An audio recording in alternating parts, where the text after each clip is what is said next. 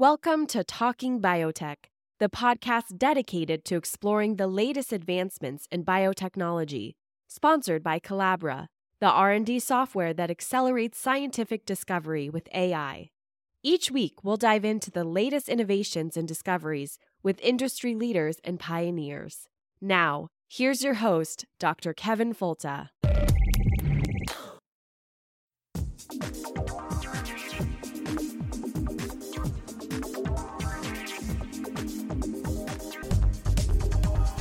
Welcome to the Talking Biotech podcast. It's the weekly podcast about agriculture and medicine with an emphasis on biotechnology and the good things it can do for people and the planet. My name's Kevin Folta. I'm a professor and podcast host. And I should start out this episode by saying that this episode is the personal opinions and thoughts of me. It does not represent the university I work for in any way. It's faculty, staff, students, custodians, all that stuff. It's important to state that periodically because they do not appreciate my outreach efforts. So we will appreciate them here. It's also important because I don't want today's episode to be construed as medical advice. What we'll talk about are the breakthroughs that are happening in the mRNA vaccines, and I gave a good summary of this several weeks ago. It's a critical topic for us to understand.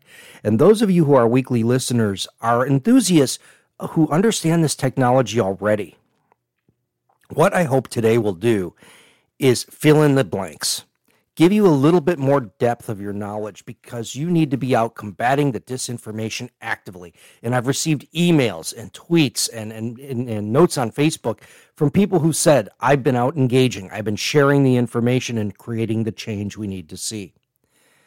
Vaccines only count if they get inside an arm. Vaccination matters.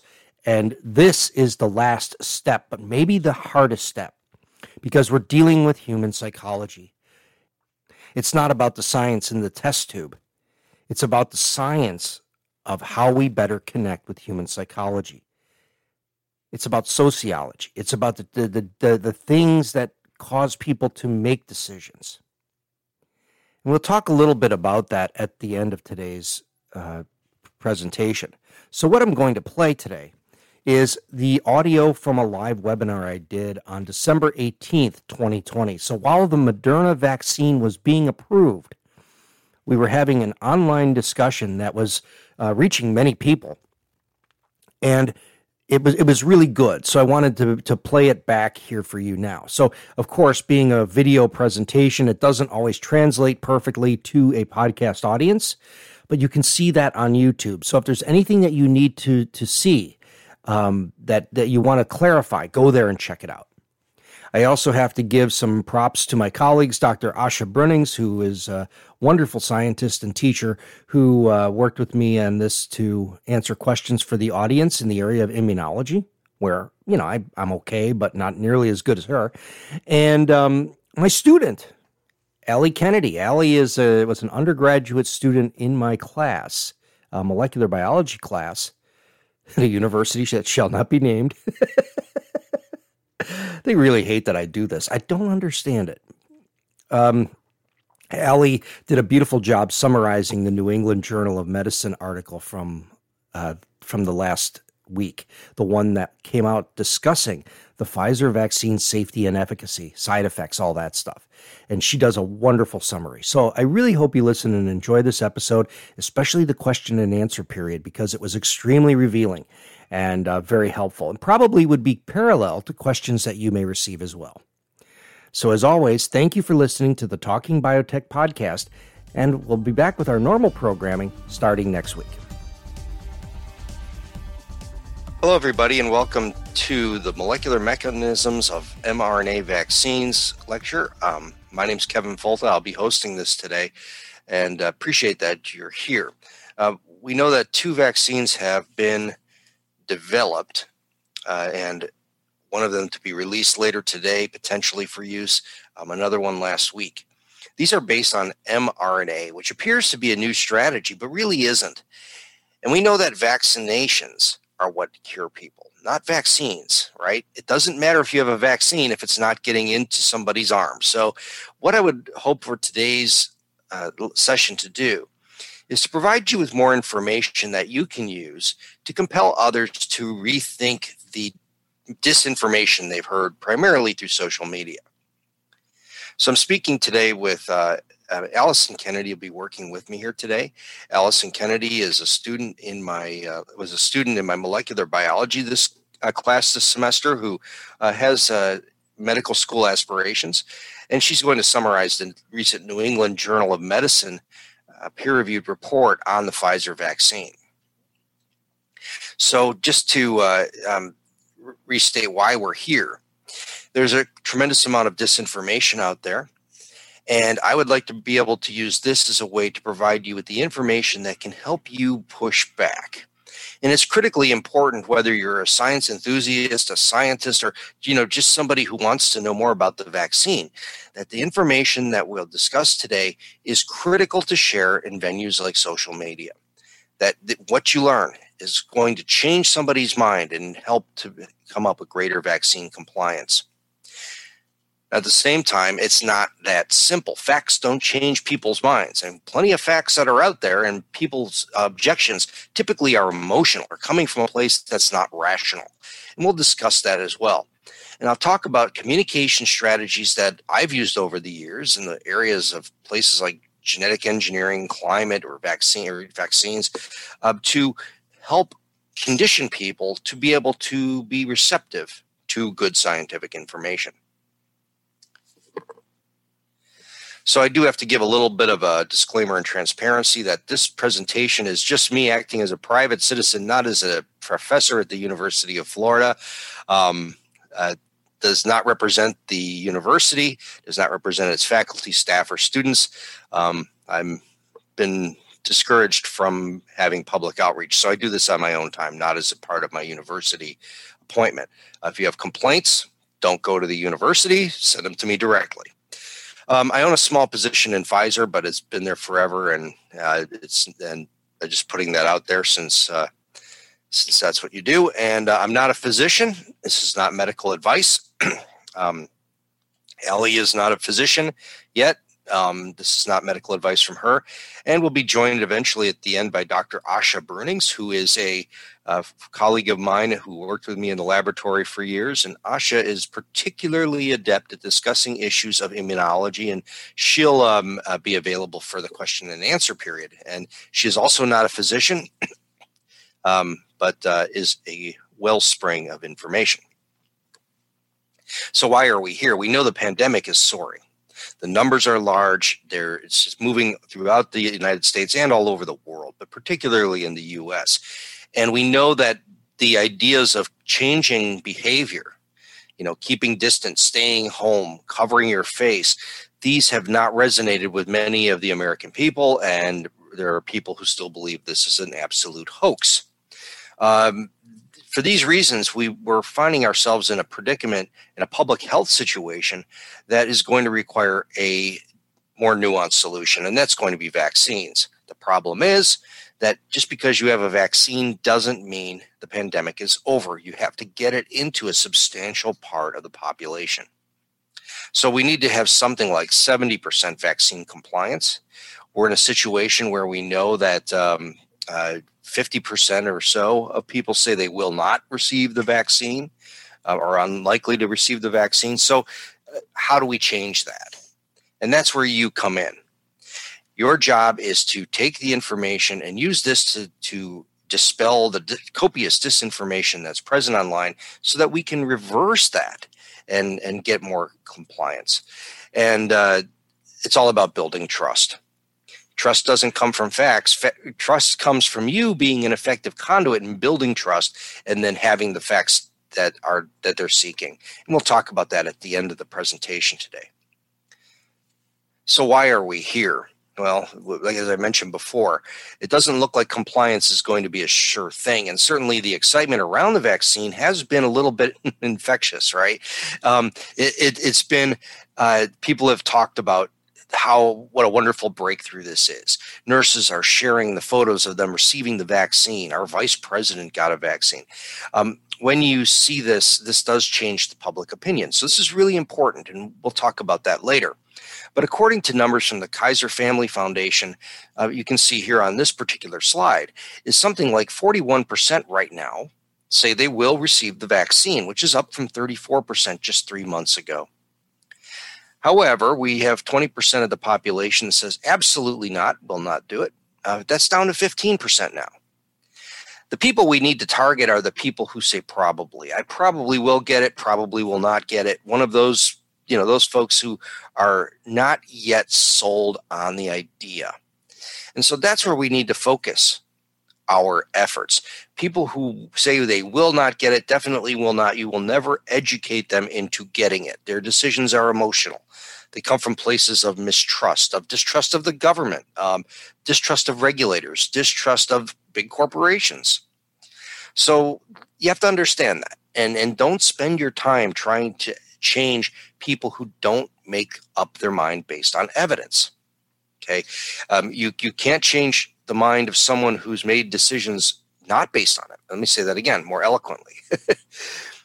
If somebody makes decisions that are not based in evidence, you will not change their mind by giving them more evidence. All right. So the idea is spend your time with the people that you can change. And those are the folks in the middle of that graph. Other groups are likely to be hesitant have been segmented out of that chart. So the chart showed the people who definitely will not get it. There's a proportion, and people who probably will not get it. Who are they? And this chart that's shown here separates them out. And people who are particularly less likely to receive the vaccine are, according to this graph, according to this study at the Kaiser Family Foundation, are Republicans, people aged 30 to 49, rural residents, Black adults, essential workers, independents. Men are less likely than women. People who are very likely to get it are kind of are folks like Hispanic adults, white adults, urban residents, households that have serious health conditions, people who are 65 and over. So spend your time with those folks who are more likely to be able to be changed. That doesn't mean ignore the other ones. I mean, absolutely the Black community throughout the world, the African American community here in the States. That is a community that is tremendous distrust for very good reason, and we need to reach out to them. And they do need to have ambassadors who are coming from their community to help provide that trust. I'm not saying don't spend your time on those folks, but definitely understand that there are different reasons for the mistrust that are going to make communication of this particular topic a little more nuanced. Okay, so the other important table is this one. When you look at that Kaiser Family Foundation survey, and it asks you why people are definitely not or probably not going to get vaccinated, you can look at the reasons. And this is what's really important. We can break all of these reasons down into things that we have a chance to influence and things that we can't. And that's what's really important for you as a communicator to keep in mind. Who can you possibly change? And that's really important for us to notice. And when you look at this, I think that areas worried about possible side effects, we can help address that. Do not trust the government. Make sure the vaccine is safe and effective. I think we can change that too. The vaccine is too new. What do we know there? I think that's something else where we have an opportunity to create some change. And also worried about they may get COVID-19 from the vaccine. And these are real concerns, and I think these are concerns that we can adjust. People who say that COVID is just exaggerated, that politics has too much to play in it, they don't think I'll ever get it. Those folks have more belief-based, emotional feelings that we probably couldn't change. And so what I'd like to do today is show you how we can address these areas with the blue arrow by using the science that's available to us. So that's where we'll really focus our attention. So fundamentals of vaccines, I won't talk about this too much, but essentially it's a protein antigen that's introduced to the body, which gives the body the sense that something is wrong from a pathogen, something there that is a signature that ignites an immune response from the body. And this is much more complex than I just made it, but the basic idea is the presence of an antigen. It doesn't have to be a protein, but some sort of antigen that then excites the body's immune response to produce antibodies and other types of cellular responses to confront that challenge. So what we'll talk about today is how vaccines are currently made. We'll talk about the SARS-CoV-2 structure and its vulnerabilities. And then we'll talk about mRNA vaccines specifically and how they apply to SARS-CoV-2 and the trials where Ali Kennedy would jump in and talk about the current state of the clinical trials and the data from them. So traditionally, vaccines have been raised in chicken eggs or in tissue culture. So this means growing a lot of virus. And you grow a lot of virus, then either weaken it or kill it completely, and then use that along with adjuvants to inject into the body to activate that response against those antigens. And I say antigens because when you're injecting an entire virus, a weakened or killed virus, there's a number of proteins there that are involved and that are going to excite the immune response to it. You know, you think of the flu vaccine, you've got a number of different antigens there that are, you know, the H1N1 or H1N5. Those H and N numbers are different antigens that the body can address. So this is how vaccines are traditionally made. And the problem is that in response to a new threat like SARS-CoV-2, figuring out a way to culture it, having the scale to culture it, constructing new facilities and protocols to culture and purify it is a huge undertaking. And that really sets the stage for the mRNA vaccine. So the virus itself, we've seen a million pictures of it this year. The thing to really keep an eye on with this virus is the different places that provide an antigenic signature. So in this case, we look at the spike glycoprotein. It's this pink structure on the outside of the virus, which shakes hands with the cell. And upon shaking hands with the cell is then endocytosed or is brought into the cell. And we'll talk about that in a second. But it's this spike protein, this pink decoration on the outside of the virus, which can serve as the antigenic agent for vaccine design. And this is exactly what they've done with the mRNA vaccines. The thing to keep in mind is that viruses, they have no metabolism. They can't reproduce on their own. These require host-to-host transmission, and they exploit your cells to make more of themselves. So viruses, you know, and Dr. Ilaria Capua, who's a virologist who I work with at the University of Florida, she says, you know, viruses are just viruses. They are pretty. They're not terribly inert, not terribly exciting unless they're being transmitted from person to person. So in this way, our behavior really frames the transmission of these pathogens. So it doesn't have much to a virus. I mean, they need to use our cells to replicate themselves. And they're exploiting us. They're exploiting our cells and our behaviors to replicate more of themselves. There's been a tremendous amount of research into this area in the last year. And even back in March, there were cryo-EM structures that were being determined of the spike protein. So understanding the virus in its pre-fusion conformation, meaning before it attaches to the cell, that's what we're looking at here. And we'll talk a lot more about this in just a minute, because it's the structure of the spike protein that makes it an attractive target. And really, this first step in infection is this connection between the SARS-CoV-2 spike protein binding to what's called the ACE2 receptor. And ACE2 is a protein on the surface of mammalian cells that has roles in inflammation and other processes. The lungs are loaded with them. And the ACE2 receptor is where the virus essentially docks And then, like I mentioned before, after that connection is then brought inside the cell for replication and where the virus reproduces. So if you can disrupt that connection between ACE2 and the virus, now all of a sudden you have a potential therapeutic or another way to defeat the virus. And this is where different strategies have been born to block the infection. And there's several of them that you can think of here. They've talked about decoys, where you make something that is more attractive, a molecule that's more attractive than the ACE2 receptor. There's a higher affinity ACE2 receptor that maybe could not be attached to a cell, a chemical mimic that could bind it and essentially absorb it away from the cells. Monoclonal antibodies do the same thing.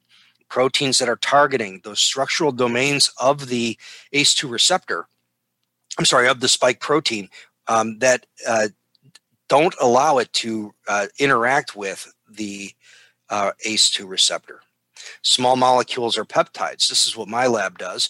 We're generating peptides which bind specifically to the spike protein and disrupt the spike-ACE interaction.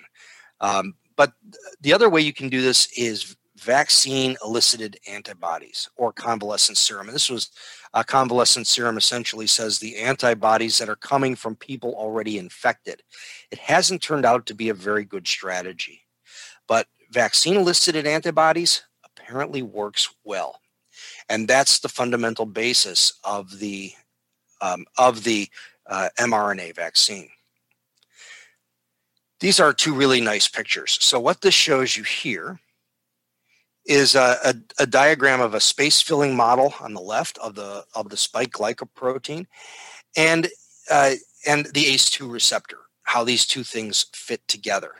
The binding domain you can see here in blue, that these two proteins come together. And so how do we disrupt that interaction? On the right, there's a model, space-filling model, that shows the spike protein on the left on the surface of the coronavirus and how it would potentially interact with the human ACE2 receptor if it wasn't for antibodies that were directed against the binding domain. So now the binding domain can't interact because it's physically connected to an antibody. There's other aspects of immunity to this as well, or immunology too, that have to deal with the antibodies and what they mean to the virus in the context of cellular immunity. But this is a physical blockage, and that is what that is what they're going to key off of for this particular approach. So I see I might have a question out there, but I'm unsure the easy way to get to it here. Let me see. Well, I'll come back in just a second here. Okay, so the reason this is so important in a pandemic is because RNA-based vaccines, they give you an opportunity to rapidly produce a new vaccine. When you have a new threat, you can move quickly. It's not like not like what I mentioned earlier, where you have to come up with culture strategies. This is as simple as producing an RNA, and we'll talk about what that means in a minute, but generating a piece of genetic material that encodes the antigen you wish to attack with antibodies, in this case, the spike protein. And it works really well. The Moderna vaccine, and Moderna is one of the major companies in the space, they were able to produce the first evidence of a vaccine in days. As soon as they had the sequence, which I think was January 11th or 20th of this year, the coronavirus DNA sequence was made available. They had a vaccine prototype in a couple of days. They were injecting it into people after 42. That is amazing speed. Nothing like this has ever been done before in that rapid of a time frame. So in order to understand how these work, we need to talk about the central dogma of molecular biology. And for many of you, this is old stuff. But basically the idea that DNA is the master storehouse of the blueprint of information of the cell. And that information, through a process called transcription, is specific genes are copied into RNA. The information in DNA is copied into RNA. And then RNA leaves the nucleus, leaves the safety of the cell's nucleus, goes out into the cytosol, the rest of the cell, and where it marries something called a ribosome, which is essentially a location of protein synthesis. It binds onto the ribosome where the protein is synthesized. So I think of it often as the hard drive of a computer. The master information locked in the box that you never see is safe and put away. The temporary format of the USB drive, which carries a little bit of that information somewhere else. And then ultimately going to a printer where you can create some sort of output. And you think about that, it's kind of similar to what happens inside the cell. You have master information that's copied to a temporary format that then goes to another place, another machine, where outputs are created. The most beautiful part about this, or an important part of this, is that intermediate step of the USB drive is horribly temporary. And if you've ever seen the lint trap on my dryer, you get about 1 or 2 of these a week that don't survive the clothes washing process. It's a temporary format for information storage. And that is RNA. RNA carries that little bit of information out into the cell to be able to produce a protein, yet it's a temporary storage format. So when we talk about RNA-based vaccines, scientists or pharmaceuticals are generated. Scientists generate pharmaceuticals that are RNA-based. You take the RNA and essentially bring this into the cellular environment, just the RNA.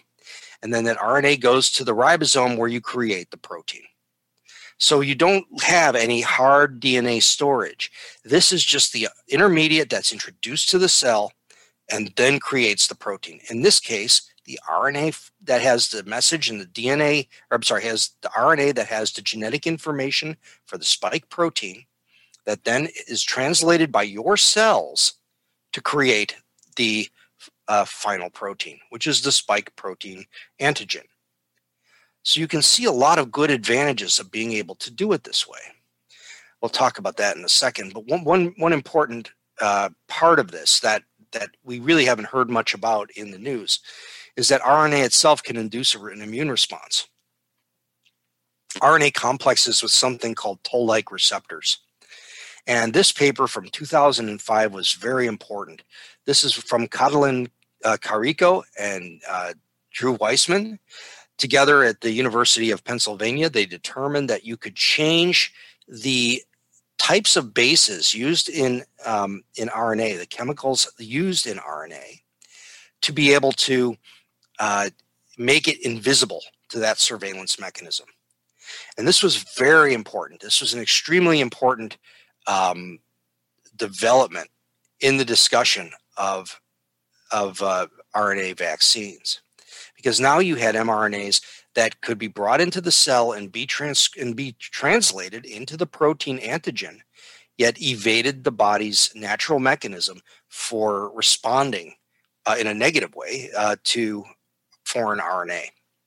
Very important. And Dr. Carrico has an excellent story. If you can read about what she went through to do this. She's been studying mRNA vaccines since the early 1990s and had a real tough ride of it because people didn't think it could work. And it does, as we know now.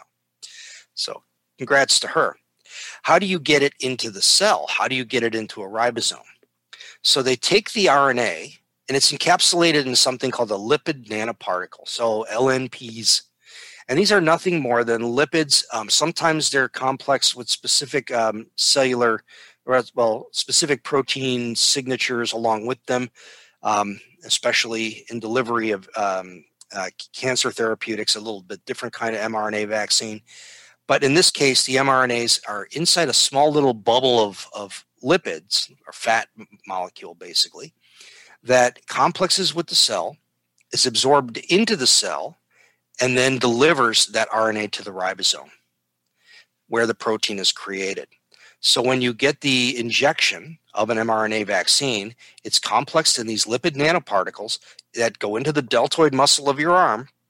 They find homes in those little inside your cells of your arm, go in there and produce the protein.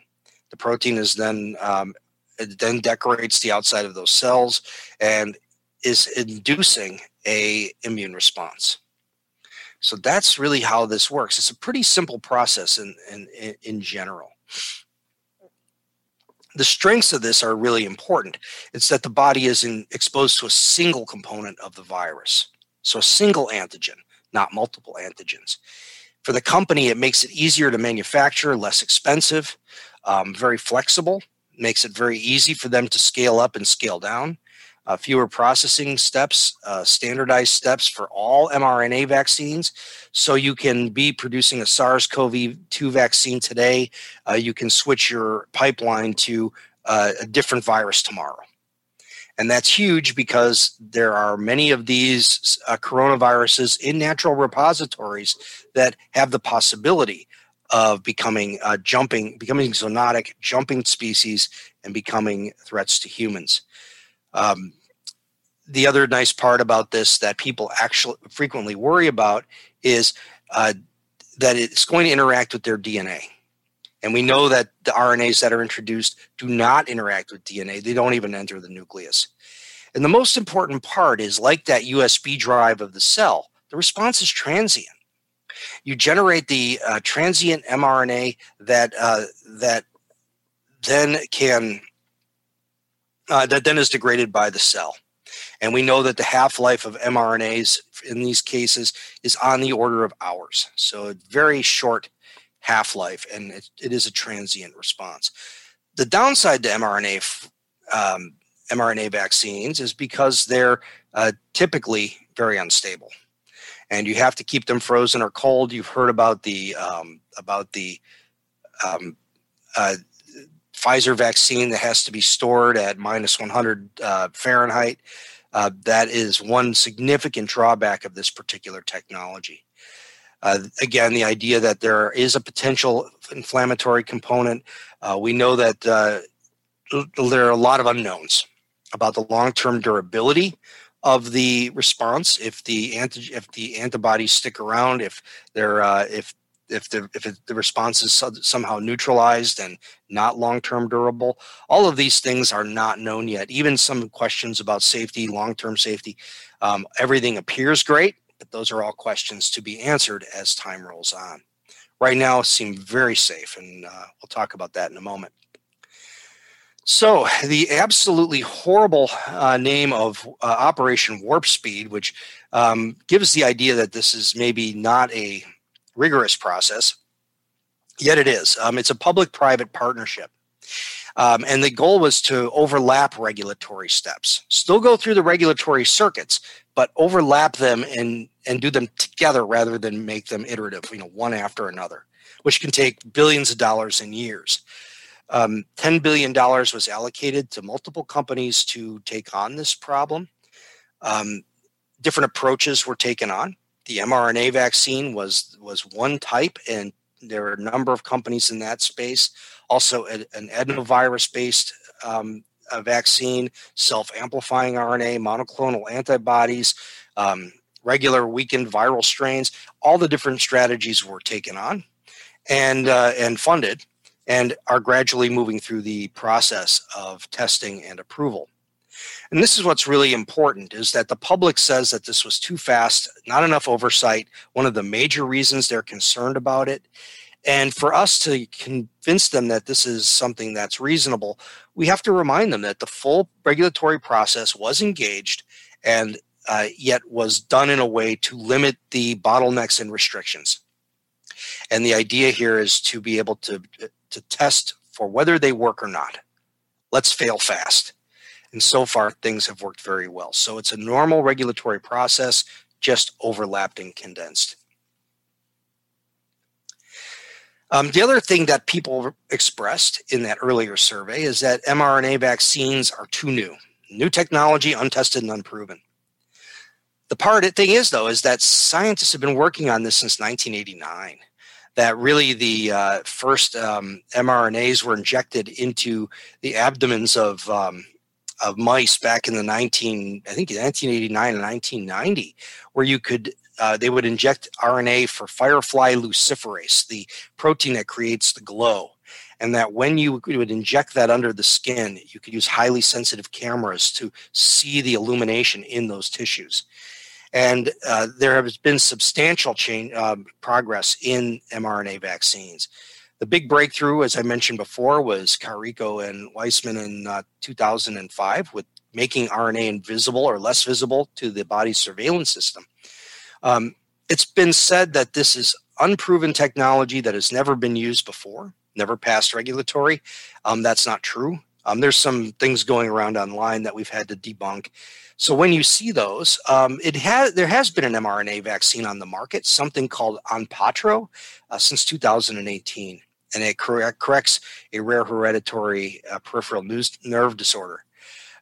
So this has been proven technology. It's being used in other contexts all the time. The pipeline is extremely vast, and I think this is Moderna's. As you can see, a number of mRNA-based products that are moving through phase 1, phase 2, and phase 3 trials. So certainly not just a one-trick pony. SARS-CoV-2 vaccine was something that has become their spotlight product because of the pandemic. Other companies in that space, CureVac has this COVID-19 vaccine, rabies vaccine, yellow fever, a whole bunch of other ones. Pfizer, AstraZeneca. There's a number of companies that are playing in the space and are producing vaccines. The slide on the right shows the number of projects that are underway in mRNA vaccines, many different products that are currently being tested or available that will be soon dispersed in a number of countries through academic, public, and government laboratories. So this is not a new technology.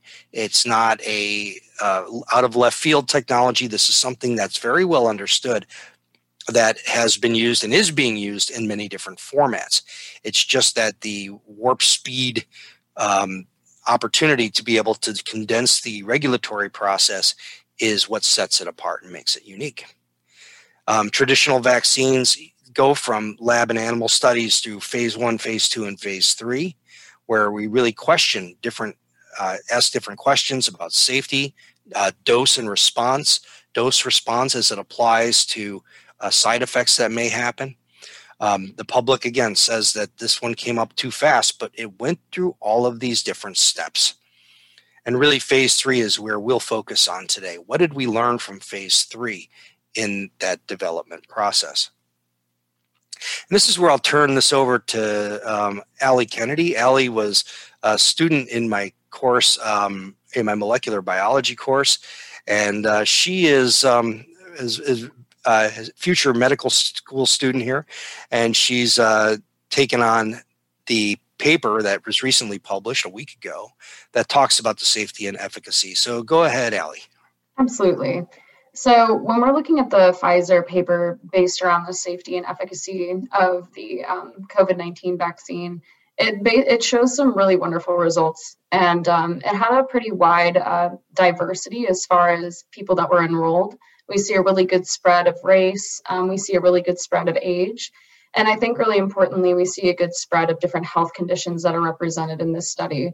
I think there was something like 600, 700 HIV patients. We had patients with hepatitis C. We had patients with hepatitis E.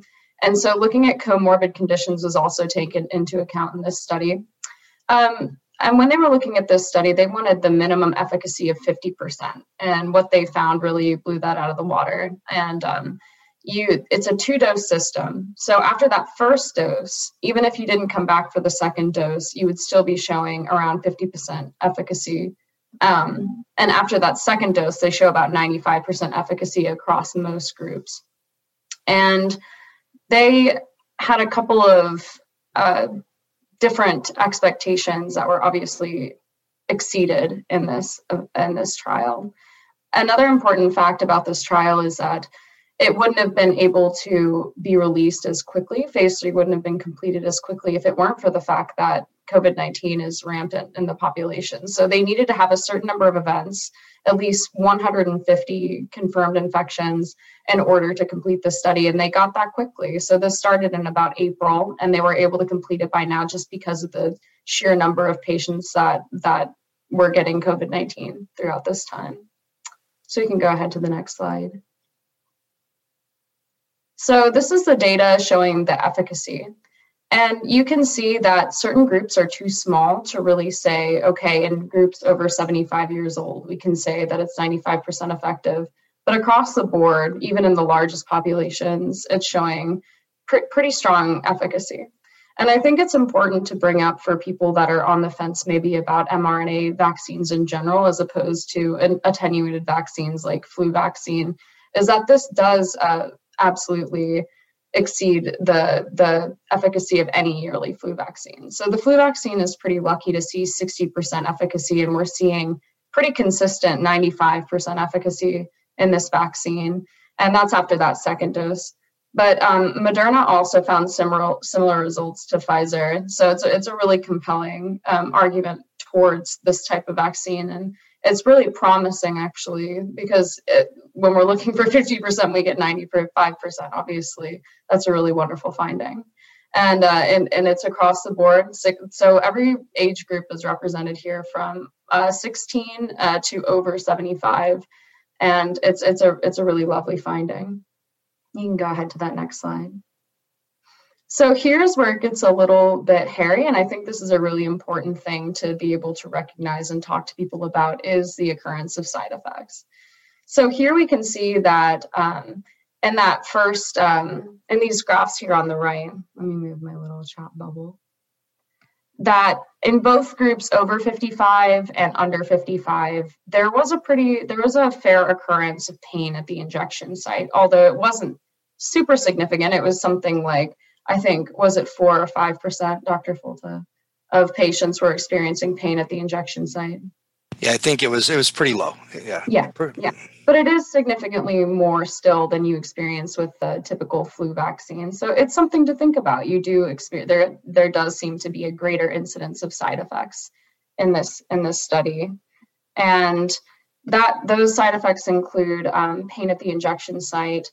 There's also redness, and there was swelling, but those are the smaller bars. The most commonly reported immediate side effect was pain at that injection site. And if you go to the next slide, we can look at the more systemic side effects that were also reported, which is another really significant thing to understand and be able to talk to people about. And those top side effects were fatigue and headache. And it was still a really small percent of the population that experienced this. It was 3.8% experienced fatigue and 2% experienced headache. But it's relevant, and again, it is higher than what we see with the flu vaccine. But when we are looking at extremely severe side effects, which we'll talk about in the next slide, there was no difference between the placebo and the administered group. So that's something that's comforting about this. We can see clearly that there's not any severe side effects in this trial, which looked at over 40,000 people were involved in this trial. So it is a really significant finding that we're not seeing any extreme side effects, but people will be really concerned. I think a primary concern about people that are on the fence about getting vaccines, especially ones that are mRNA based, because though it's not a new technology, it's unlike what we get in our seasonal flu vaccine. So, but we can say definitely that it's a lot more effective than we see in our seasonal flu. It's a wonderful percentage, 95% is just incredible. And we can say that although side effects are slightly higher, we're not seeing extreme side effects in these clinical trials. So it's this is a really great study. And if you go to the next slide, we can see that Moderna, and by the way, all of these findings are very, these were just published, I think, just a week ago. And we know that Moderna had very similar findings, around 95% efficacy. So we know that we can prevent COVID-19 through this two vaccine system. So you would have one vaccine, you come back a month later, get that second vaccine, and you're 95% protected from COVID-19. And it's a really great finding. All subgroups seem to show similar patterns, but like I said, there's some difficulty in saying, okay, for sure we know it. There were too little people getting sick in groups like people over 75 to say that, well, in the study it said, this is 100% effective because only 5 people got sick in that subgroup. But across all subgroups, we can say pretty confidently that 95% is the number. So those side effects are going to be important, talking to people that are kind of particular about it and are on the fence about it. I think being transparent about the higher incident of side effects will be, an important factor in all of this. But we're really happy to not see severe side effects for sure. Okay, thank you, Allie. That was great. I appreciate it. So really what we're up against now is what is the duration of protection that we will see? I mean, will this be durable? Will this be something like the seasonal flu that we need to continually reinforce? Eventually, placebo recipients in these studies will be unblinded and will receive the vaccine. So the study group in terms of side effects and long-term consequences will be have significant more power. We'll be able to test or follow long-term consequences. The big question is how do you deploy this now? Who gets it and in what order? And should this be something in the USA, or how do we get this to the entire world, especially the developing world? And while the mRNA strategies have some drawbacks because of storage and shipping situation, other strategies are coming and hopefully will be very useful around the world. And how do we really, our big question goes back to those primary slides. How do we convert the unsure? How do we get people who are on the fence about this to be excited to roll up their sleeve and receive a vaccination? And that's really the last couple slides here. This is your role. And we talk about the vaccine and how it works and all the stuff that scientists worry about, right? How and what. But when we're trying to convince the public, we need to work with why. And I find that it's very easy for me to help adjust those folks who are in the middle, who are on the fence, when we talk about why it's critical. And really what it's about is about protecting the most vulnerable. Most of us, if we're not old, if we're not sick, if we have a relatively good BMI, would likely survive an infection. Some people don't, even in best of health. But in general, the vaccination protects the vulnerable, and that's something all of us should aspire to do. That we limit the stress on the healthcare system. When you look at what's happening now, where certain municipalities are running out of hospital beds, the incredible high cost of doing this, healthcare workers who are being exposed, who are burning out or even becoming harmed themselves. Vaccination limits the stress on that system and protects them. The other big issue is that it decreases the amount of virus that's circulating in the community that could translate to mutation. And we already know that there are mutation subpools that are present. Maybe a new one coming up in Great Britain. Certainly the East and West have different subpools of the viral sequence. And we don't need something that's going to become more virulent or spread easier. So limiting the amount of virus in the population does help contain that possibility. It decreases the frequency. The other big part of this is that small and local businesses are suffering, and some towns, 25% of their small businesses have closed and probably will not come back. The economy in general will be slow. Some aspects are doing great. Your Amazons and your Home Depots are doing well. The rest of the businesses are not. So it really is important from a personal standpoint to a national and community sense of responsibility for us to become vaccinated. The big place where this is being discussed, obviously, is in social media. And the disinformation is crazy there. So it's important for us to engage in social media in those values-based conversations. Again, you're not going to convince the people who say they will never get the vaccine. Our job is to have polite conversations with those who are on the fence.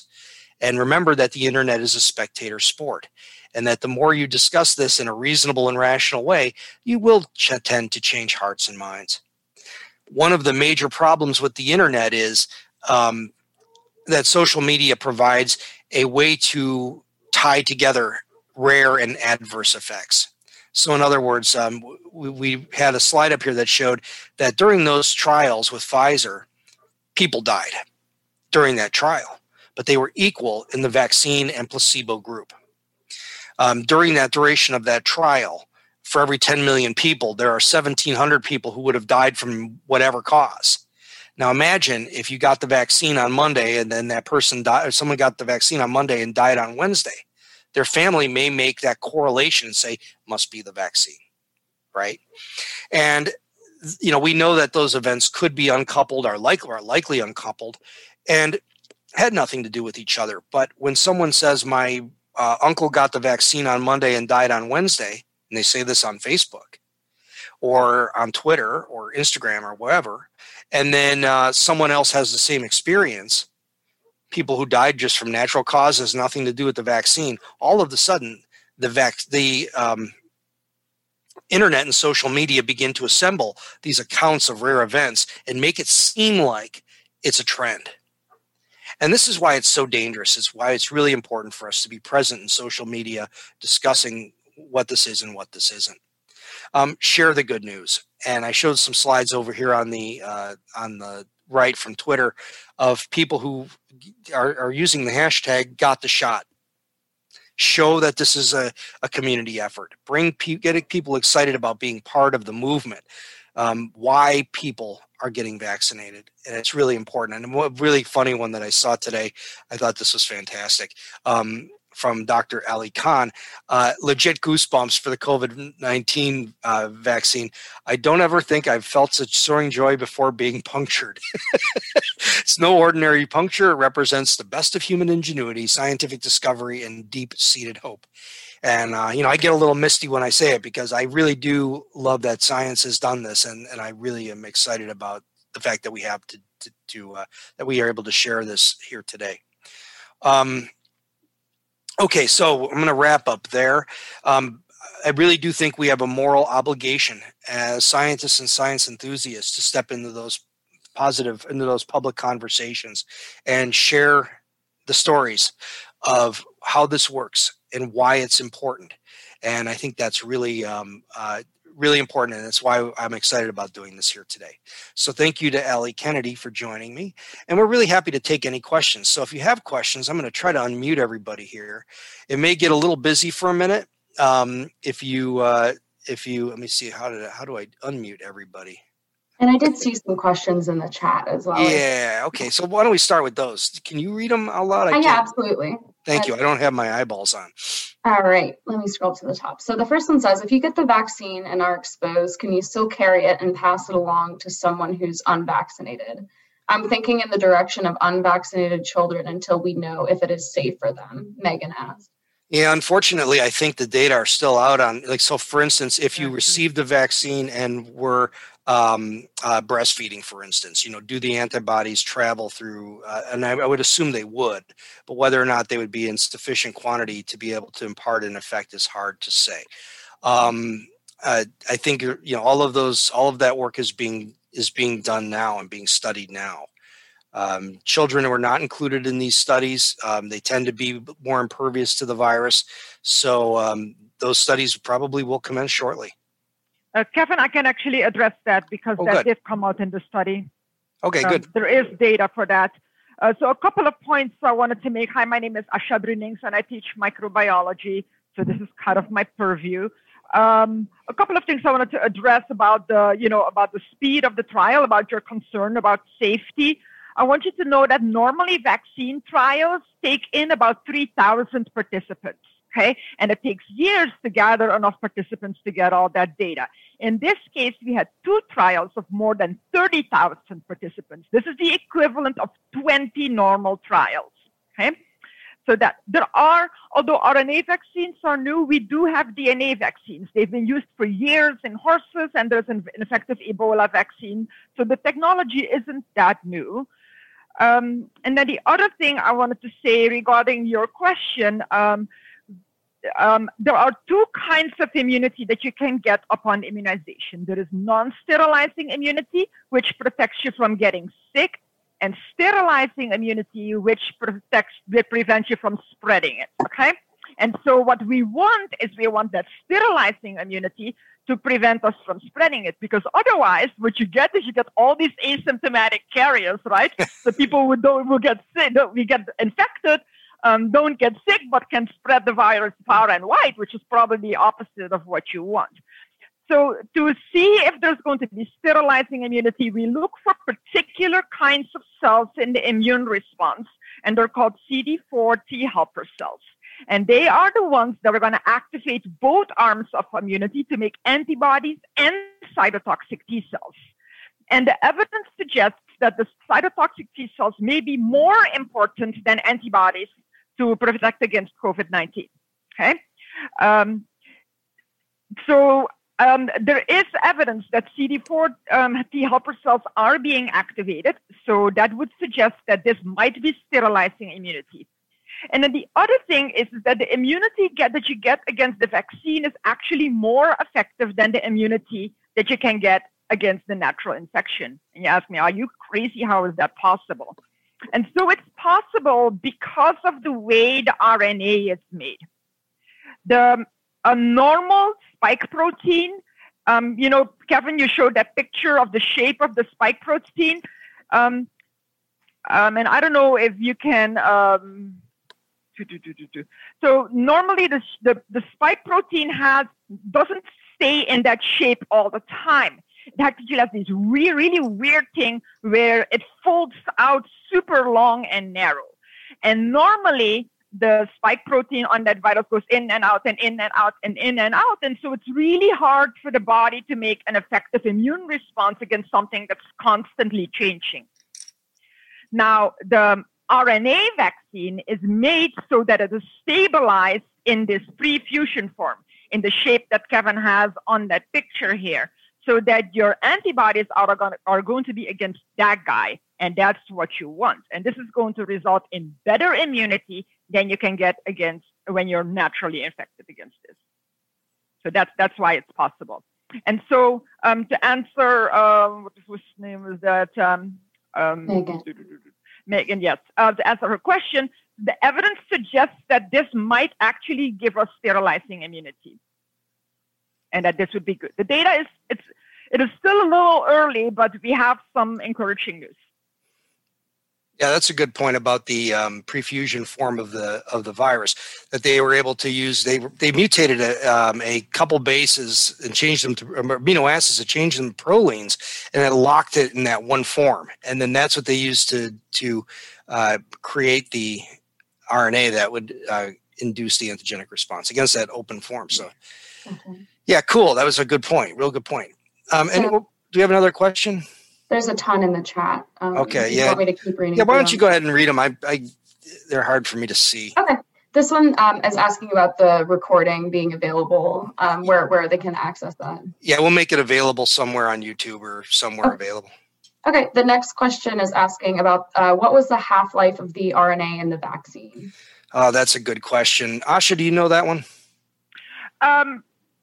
So no, I don't. But RNA is generally not very stable. So we think it's at about hours. Yeah. The thing is that the RNA vaccine is not only taken up in the actual cells, in the muscle cells, right? So you're injected in the muscle cells, and because it's in this lipid sort of envelope, it will actually fuse through the membrane. If it was just RNA can't get through the membrane, but the lipids can. But more importantly, actually, it is also gobbled up by dendritic cells and macrophages that are underneath the skin, gobble up this protein, and then they will make it and display it on their surface. And those antigen-presenting cells are the ones that are going to be activating the immunity. And so it doesn't have to be there for very long. So these cells, this is their job. Their only job in life is to gobble up pathogens and activate the immune response. So any of that RNA that's going to be gobbled up will be displayed on those antigen-presenting cells, and that will kick in both arms of that immunity, so both the antibodies and the T helper cells. So even if the half-life is only a few hours, that's enough. The antigen-presenting cells are on the site within 1 hour after the puncture, and they're already there gobbling it. Very good. Ellie. Yeah. Yeah. What other questions? This next one is asking, are there any major differences between the Pfizer, BioNTech, and Moderna vaccines? I believe there are different parts of different sequences that obtain a similar protein. I don't know the answer to that precisely. I've tried to find that information. Yeah. I was hoping it's proprietary. They're hiding. It's their trade secret. So this information is proprietary. They're not sharing it with us. I was hoping you asked about doing the write-up about the Pfizer vaccine, doing like a little summary with the data. I was hoping maybe I could do a compare contrast about what they have published on those vaccines. Sure. Maybe I can write that up later. Sure, that sounds good. Okay. This one says, what's the best way to share this info with my non-sciencey friends using, say, the zombie apocalypse from Jim?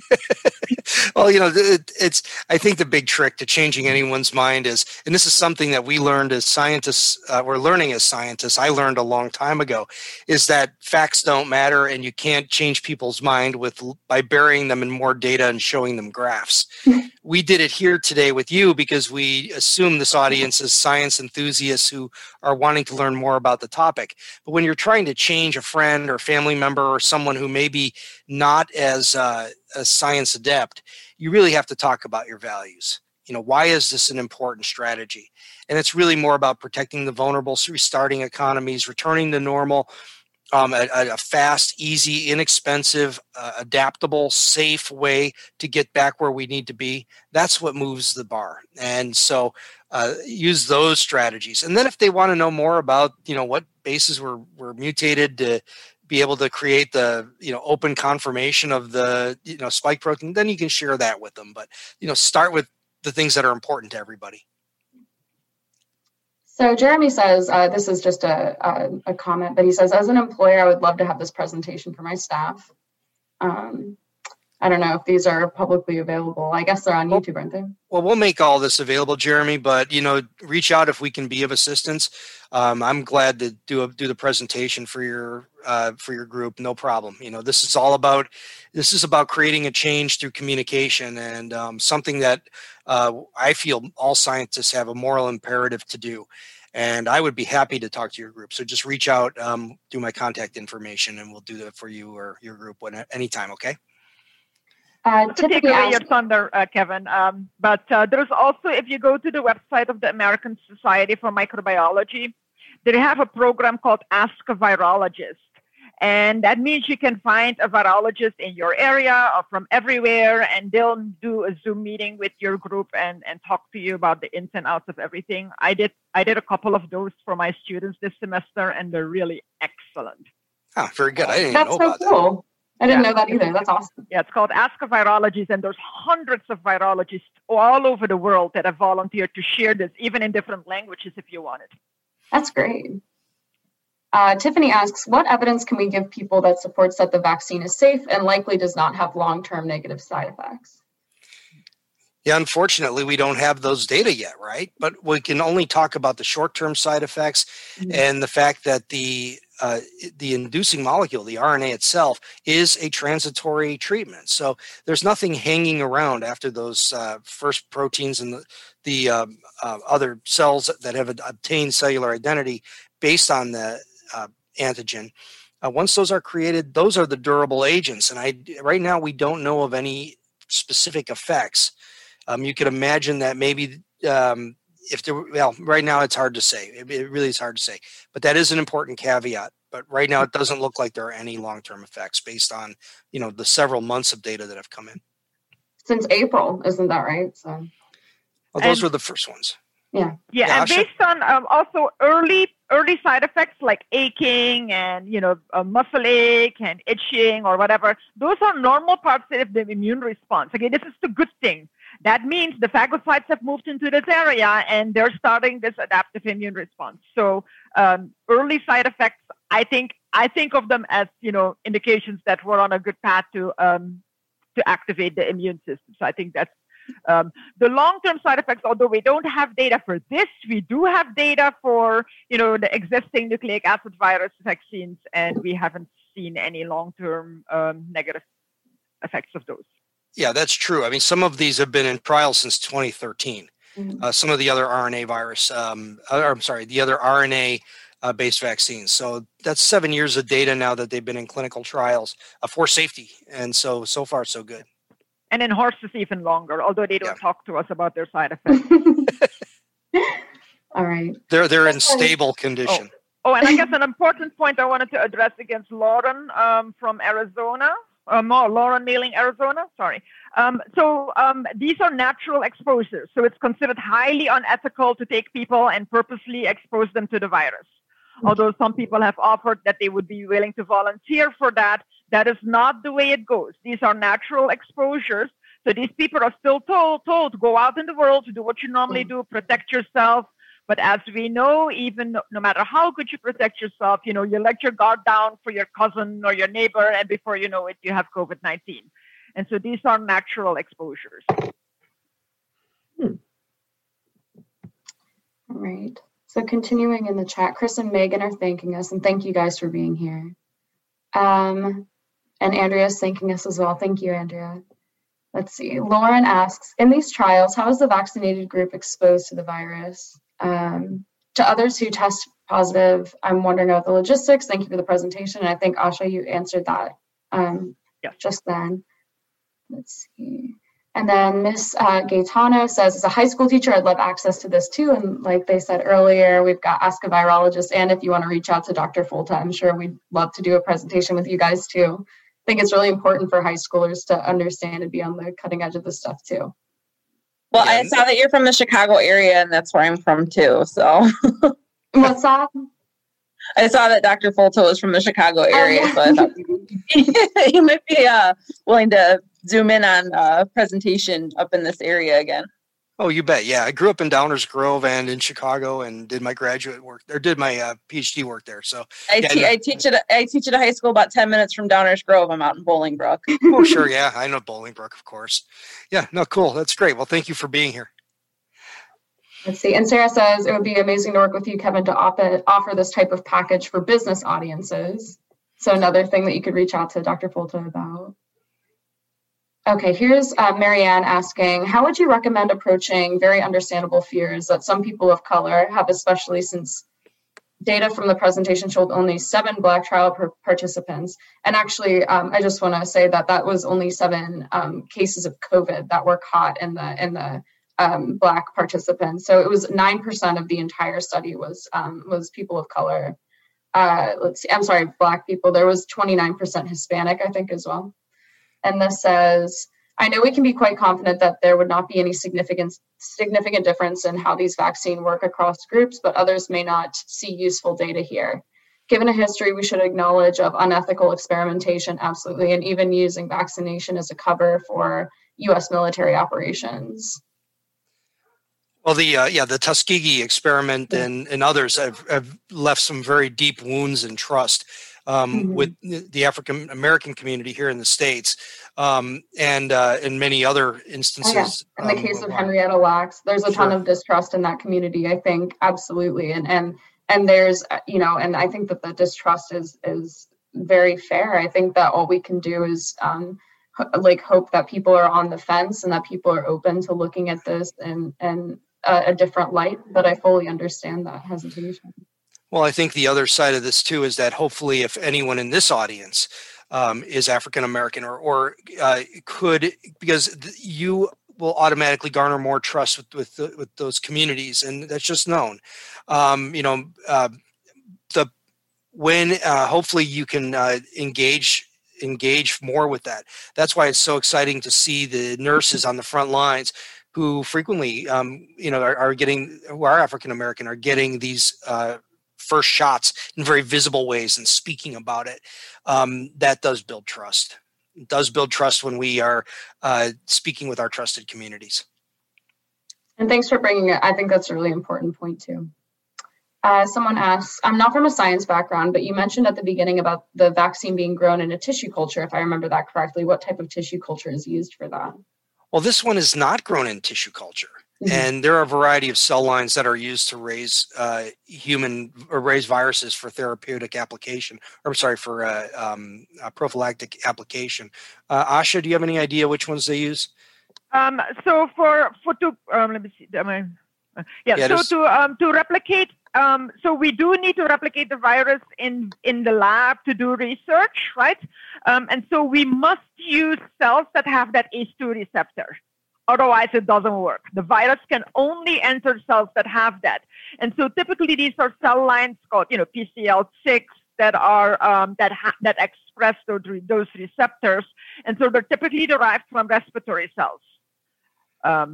Not all cells have this receptor, and therefore the virus can't infect all cells. That is what we call tissue tropism, where the virus can only infect cells that have this particular receptor. And so we typically use respiratory cell cultures. But the vaccine is not grown in culture at all. It's made by a machine, right? It's RNA made by a machine wrapped in a little lipid.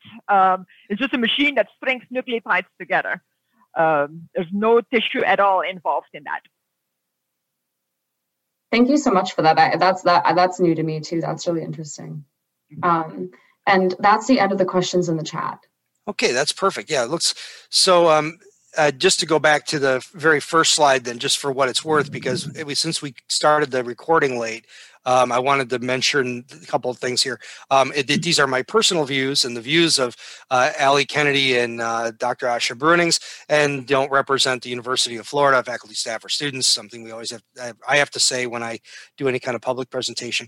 I also do have a small investment position in Pfizer, but I've had it forever, and I couldn't tell you anything about it.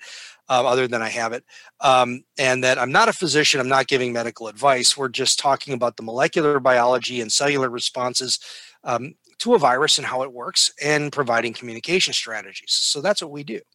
Any other questions or concerns? Any other thoughts before we sign off? We had two more pop up in the chat. Okay. If you'd like to address this. Sure. This one says, who are the people getting funding for communication actions? I'm sure we're taking a multiple-pronged approach, federal, state, university, etc. CDC has some type of role. I'd love to know who is the most accountable / responsible, it says. Yeah, it's really hard to say. I don't know who's funding any kind of communications efforts, but they're potentially happening through NIH and maybe through companies themselves. I don't think the companies have been terribly good about this. I've tried having them on a podcast I do, the Talking Biotech podcast, and they are not interested in coming on, even though we have a weekly subscription of 10,000 people that they could reach. I think they just want to play it close at this point. There are some excellent people to follow. Dr. Paul Offit is the rotavirus vaccine creator. He's outstanding to follow, speaks very clearly about what this is and isn't. Dr. Peter Hotez is very good, and Dr. Michael Osterholm.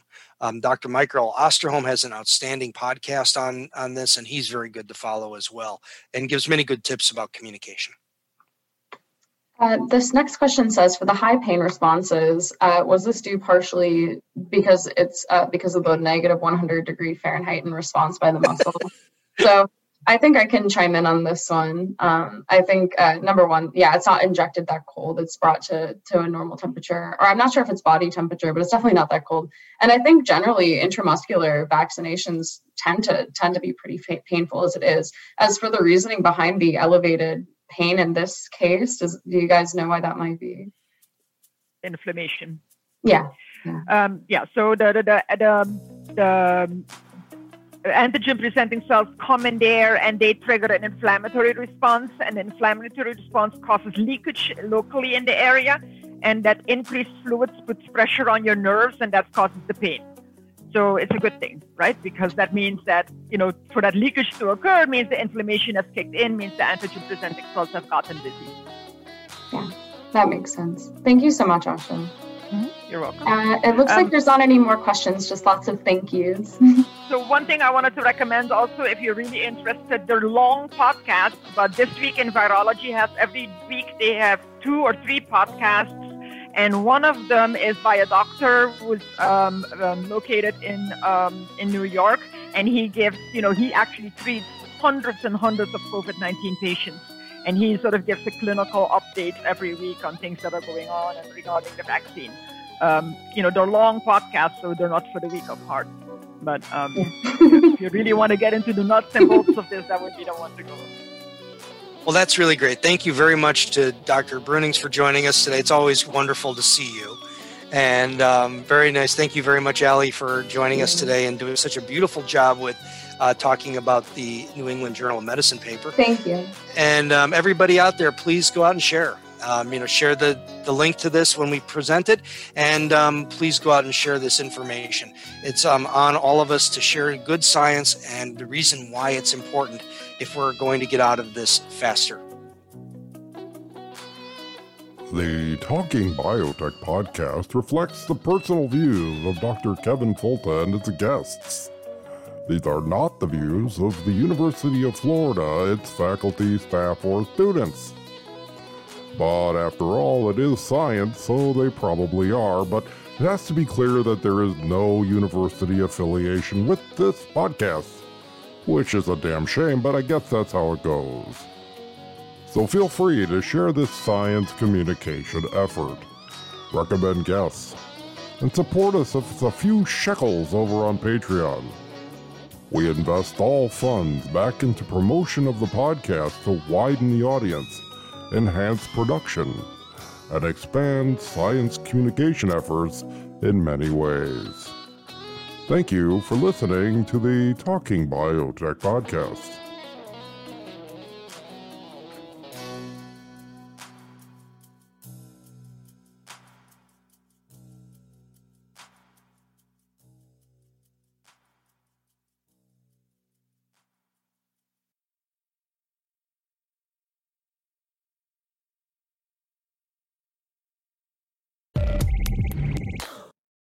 You've been listening to Talking Biotech, sponsored by Collabra, the platform that bridges the gap between siloed research tools. With Collabra's electronic lab notebook, scientists can work together in real time, sharing data and insights with ease.